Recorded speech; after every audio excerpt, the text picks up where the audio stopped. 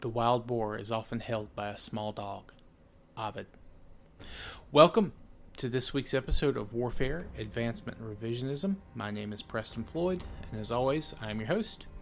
I'd like to thank you all for joining me this week. For those who have been listening for several episodes, welcome. I hope you continue to enjoy. And if you're a newcomer, welcome to you as well. I hope you like this episode and will continue to listen and go back and listen to my backlog for prior episodes.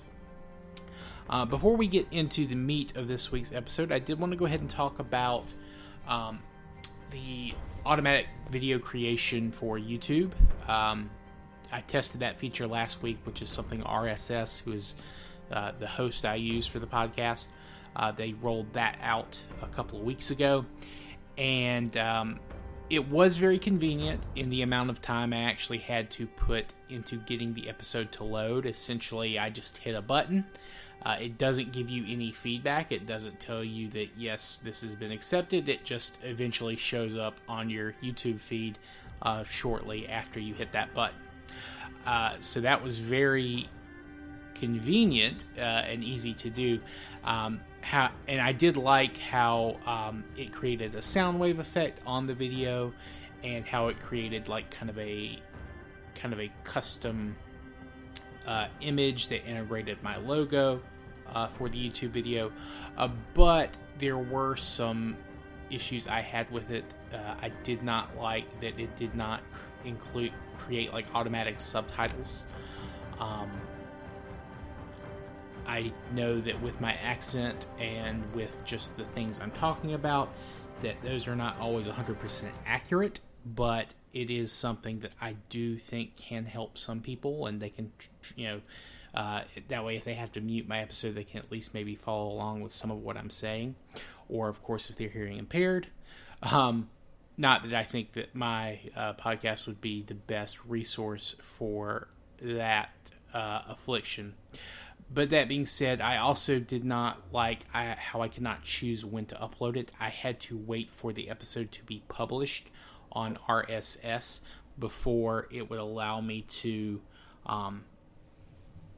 push it out on YouTube. So in the interest of kind of keeping the uploads in sync and at the same time, I'm going to continue what I've been doing prior.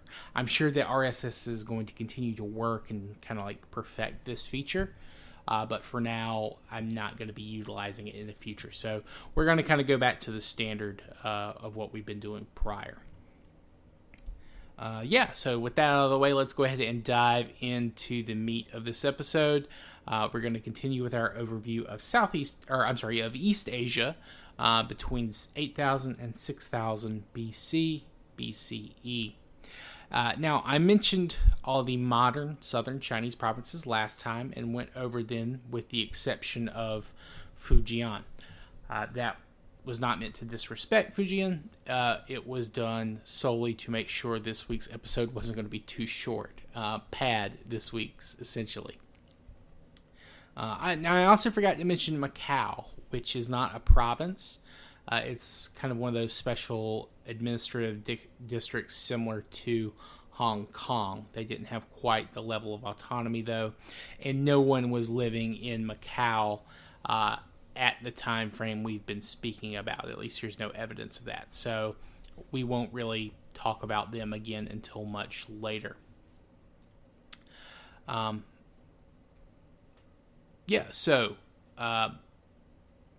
to Fujian.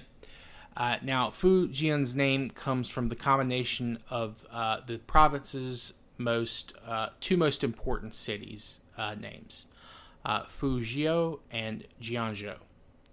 Now, zhou is an older word that is used to designate a political entity.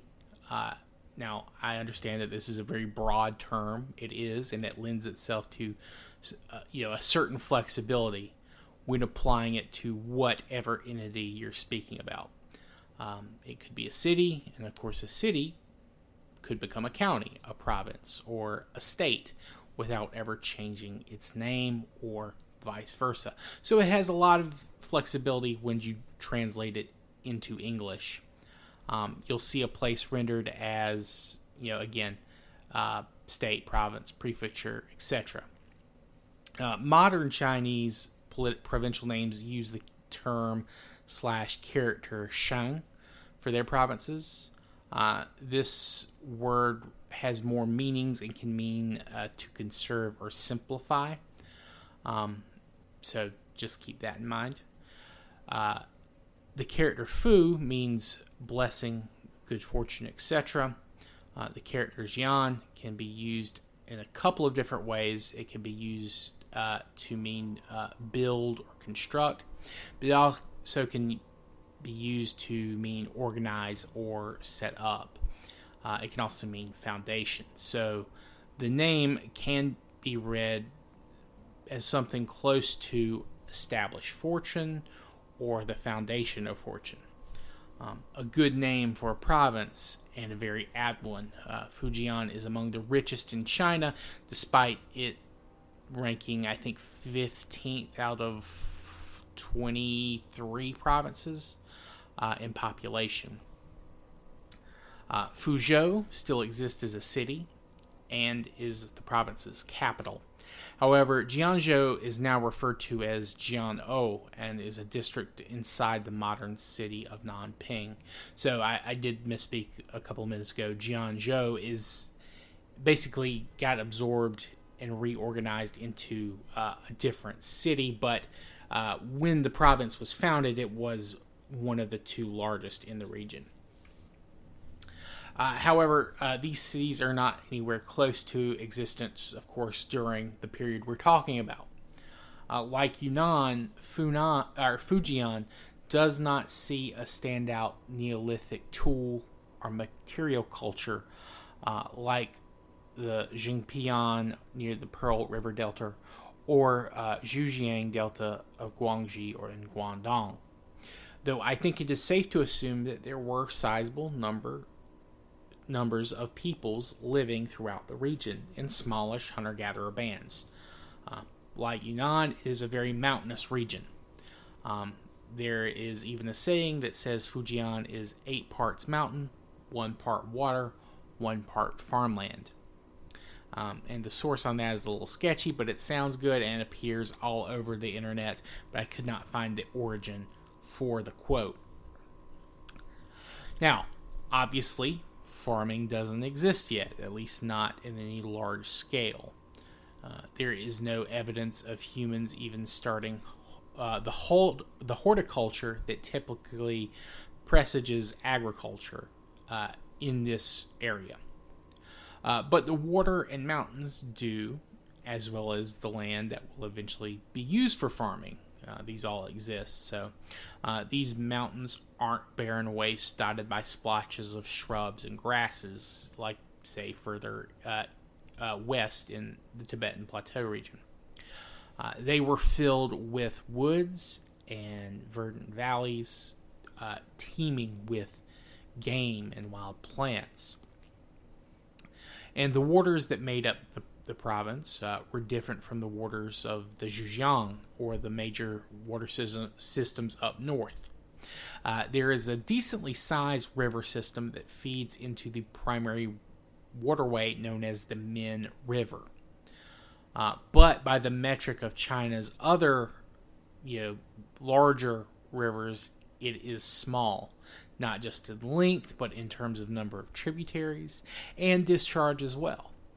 It's still a very useful river, though. The name comes from the Min Chinese. This is a linguistic classification of a Chinese language subfamily. And more on all that later. That's just a whole can of worms that we'll get into further down the line. Another water factor to take into account of this region are several islands just off the coast of this region. These islands will be vital hubs or stopping points in the next season for this region.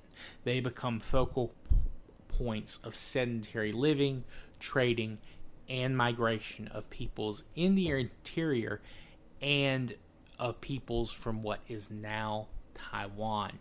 And as I've said before, and will reiterate again, I'll be covering the macro groups taking part in these migrations in an episode specifically for that purpose. It just works better as the sole subject of an episode. For now, though, we're going to just follow the coast north to what is now the modern province of Zhejiang. Now, this name literally means Zhe River. Now, I've attempted to trace the etymology of this, but it's kind of obscure. It doesn't help that the river is now called the Qiangtang, after a king in a more historical period, but more on that again later.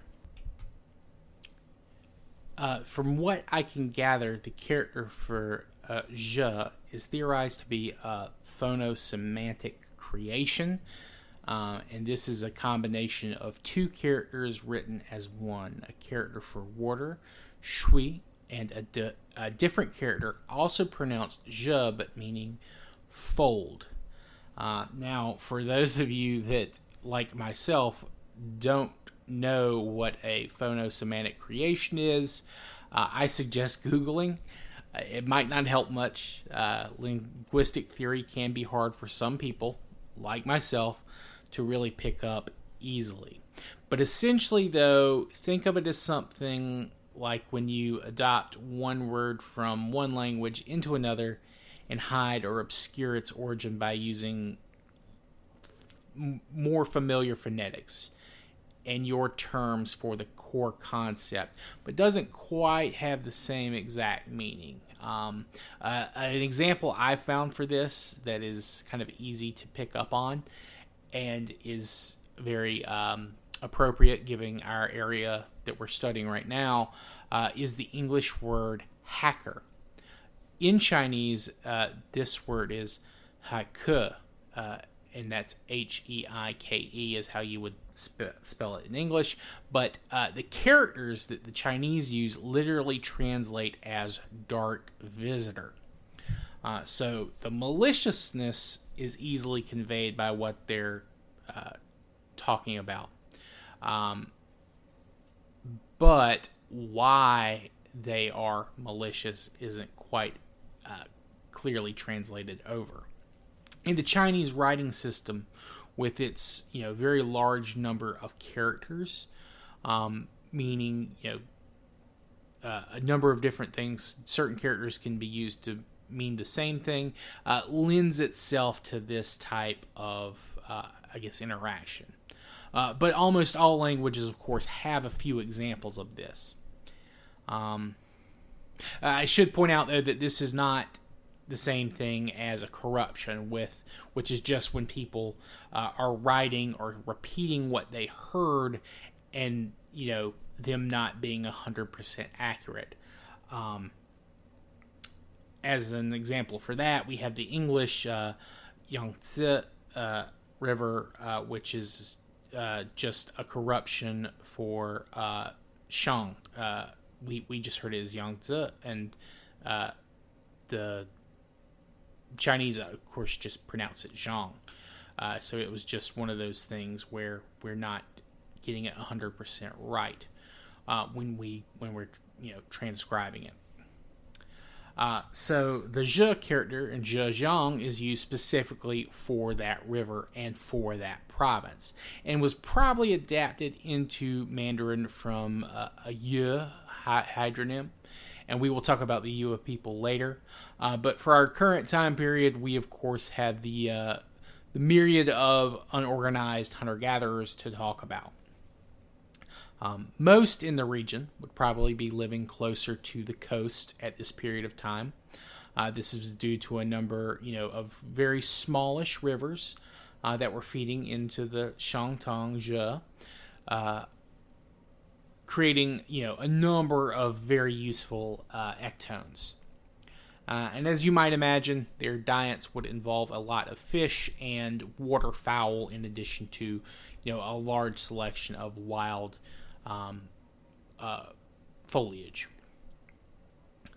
And they would easily be able to obtain stones from the hills to the west and the south, either via long-term travel, seasonal travel, or from trade with other groups. Some peoples in this region, though, are beginning to transition to a sedentary lifestyle. In what is now the village of, I'm going to butcher this like I've been butchering pretty much everything else, but Kuahuqiao, a Neolithic culture begins to form, and it has been given the name, the same name as the village. These people built stilted wooden houses over the area's marshes and used dugout canoes to traverse them. They also had pottery, which, as we know in East Asia, predates agriculture by a couple of thousand years.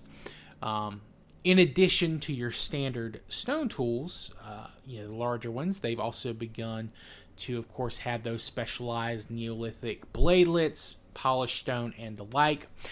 And they've also begun to use, more, decorative stone, things like jade for jewelry and ornaments. Though, of course, jade, I believe, can be fashioned into some manner of tools as well, though it's obviously not quite as good for certain tasks as others. And because of its its green hue, it's not used too much for practical effect. They also had domesticated dogs, and there is also evidence to suggest that they had either domesticated pigs or were in the middle of that process by, controlling boars to a certain extent. They didn't seem to have domesticated rice, but they were definitely using wild strains of it and other,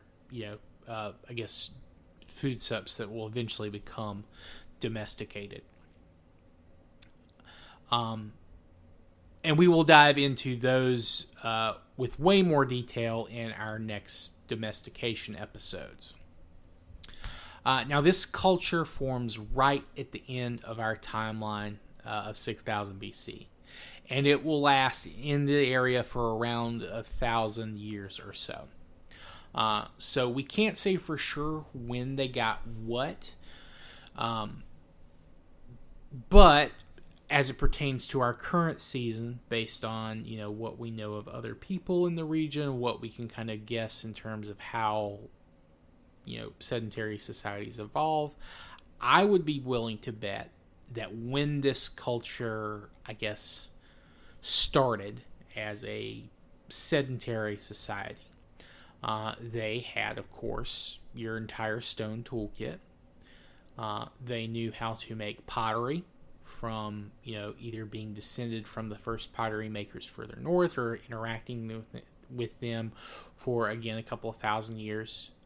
And again, we know East Asians have been using pottery well before agriculture. There's plenty of archaeological evidence to suggest this. We can also guess that they had canoes. Humans have been using canoes for quite a long time. It was vital to,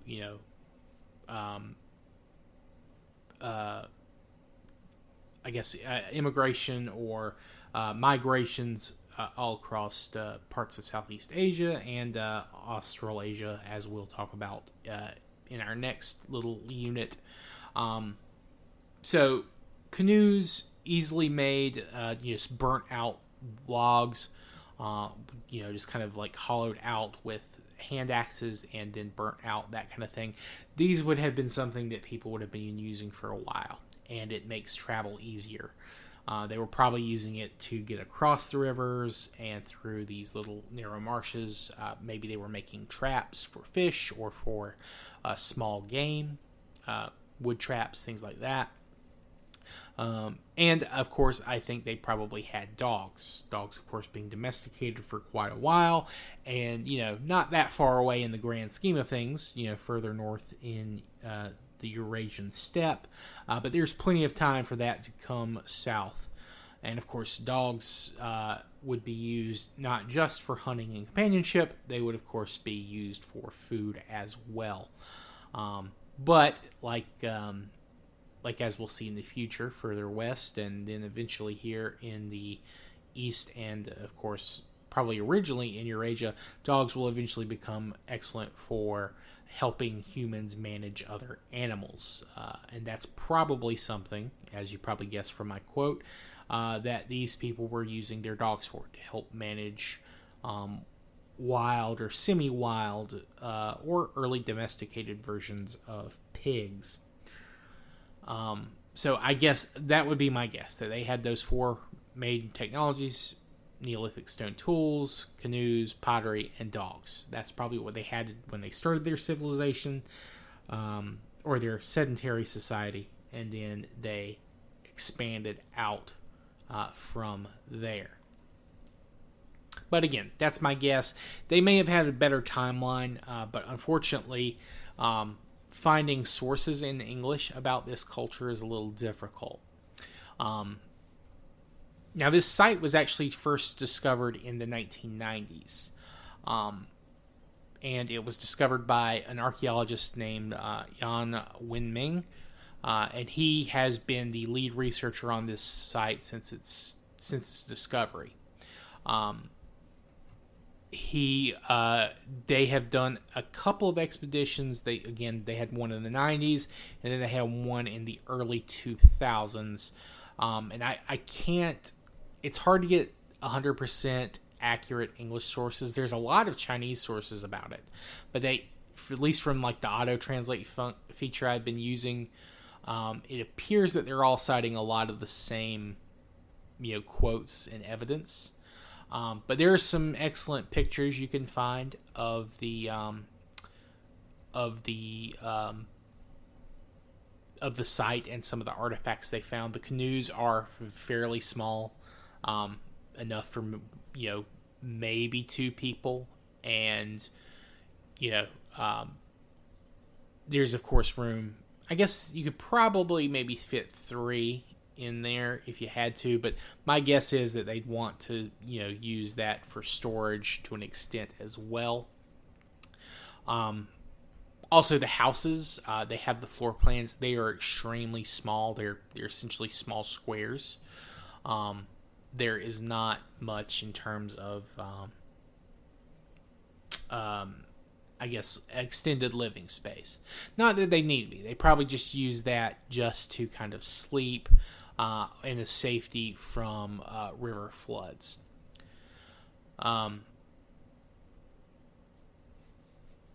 Now, there are some other things that they'll find as well that are associated with this, though these, I think, is safe to say it's something you'll find a little bit later. And again, this culture will last until our next season. And why it falls apart is something we're going to discuss heavily the next time. Again, it lasts for about 1,000 years. There are probably more sites that could be associated with this culture. But again, they haven't been found, and we'll go into part of the reason for that in our next season when we talk about this kind of culture's collapse, for lack of a better term. But yeah, so that's what we have for Fujian and Zhejiang, excuse me.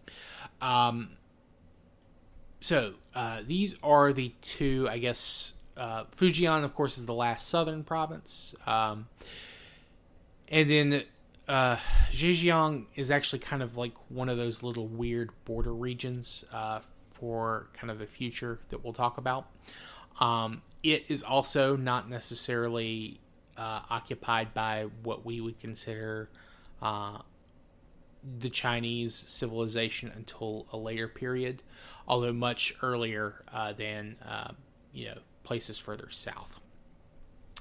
When we get back to our next main episode, though, we will be moving a little bit further north and moving finally into the Yangtze River, or as the Chinese call it, the Shangjiang. And we will be talking about the numerous civilizations that are proto-civilizations, maybe tool cultures, material cultures, whatever you want to call them. We'll be talking about those in the next couple of episodes. And there are quite a few to get through.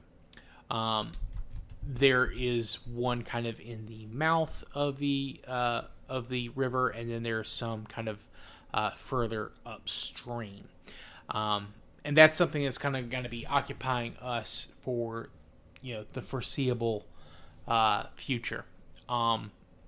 Though I don't know if the Yangtze will take up quite as much as the Yellow River. But we're beginning to see that there are a number of peoples who are beginning to experiment with this sedentary lifestyle. And that number is only going to increase the further north we go. Why this happened more in the north is something we'll get into. There could also be the case, of course, that they just haven't found any evidence of these things in other provinces we've gone over in the past. But I'll talk about all that in detail when we get there. The Yangtze is home to a couple of cultures. The Yellow River is a home to I think it's kind of hard to say. There's some debate of certain groups should be associated with each other, but there's more sites further north than there are further south. And there's probably, and again, more reasons for that we'll get into. But yeah, I think this is probably a good place for now to call this episode. I know it's a little bit shorter. I've still got some things I have to do for work this week.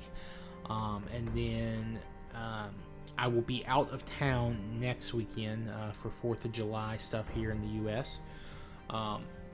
But I will try to record kind of like a little bonus episode, one of our little fun ones again.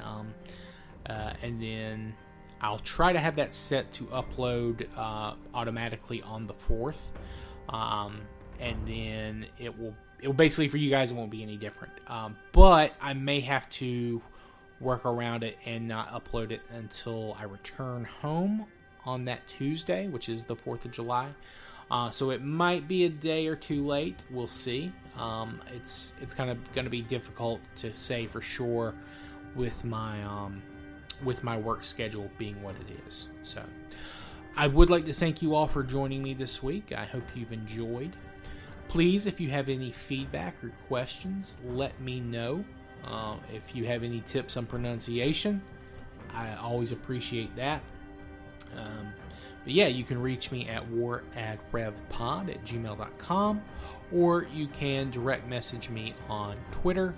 You can also comment on any of my videos on YouTube. I will respond there. So thank you all for joining me this week. I hope you have a good week, and yeah, a good day as well. Thank you all. Goodbye.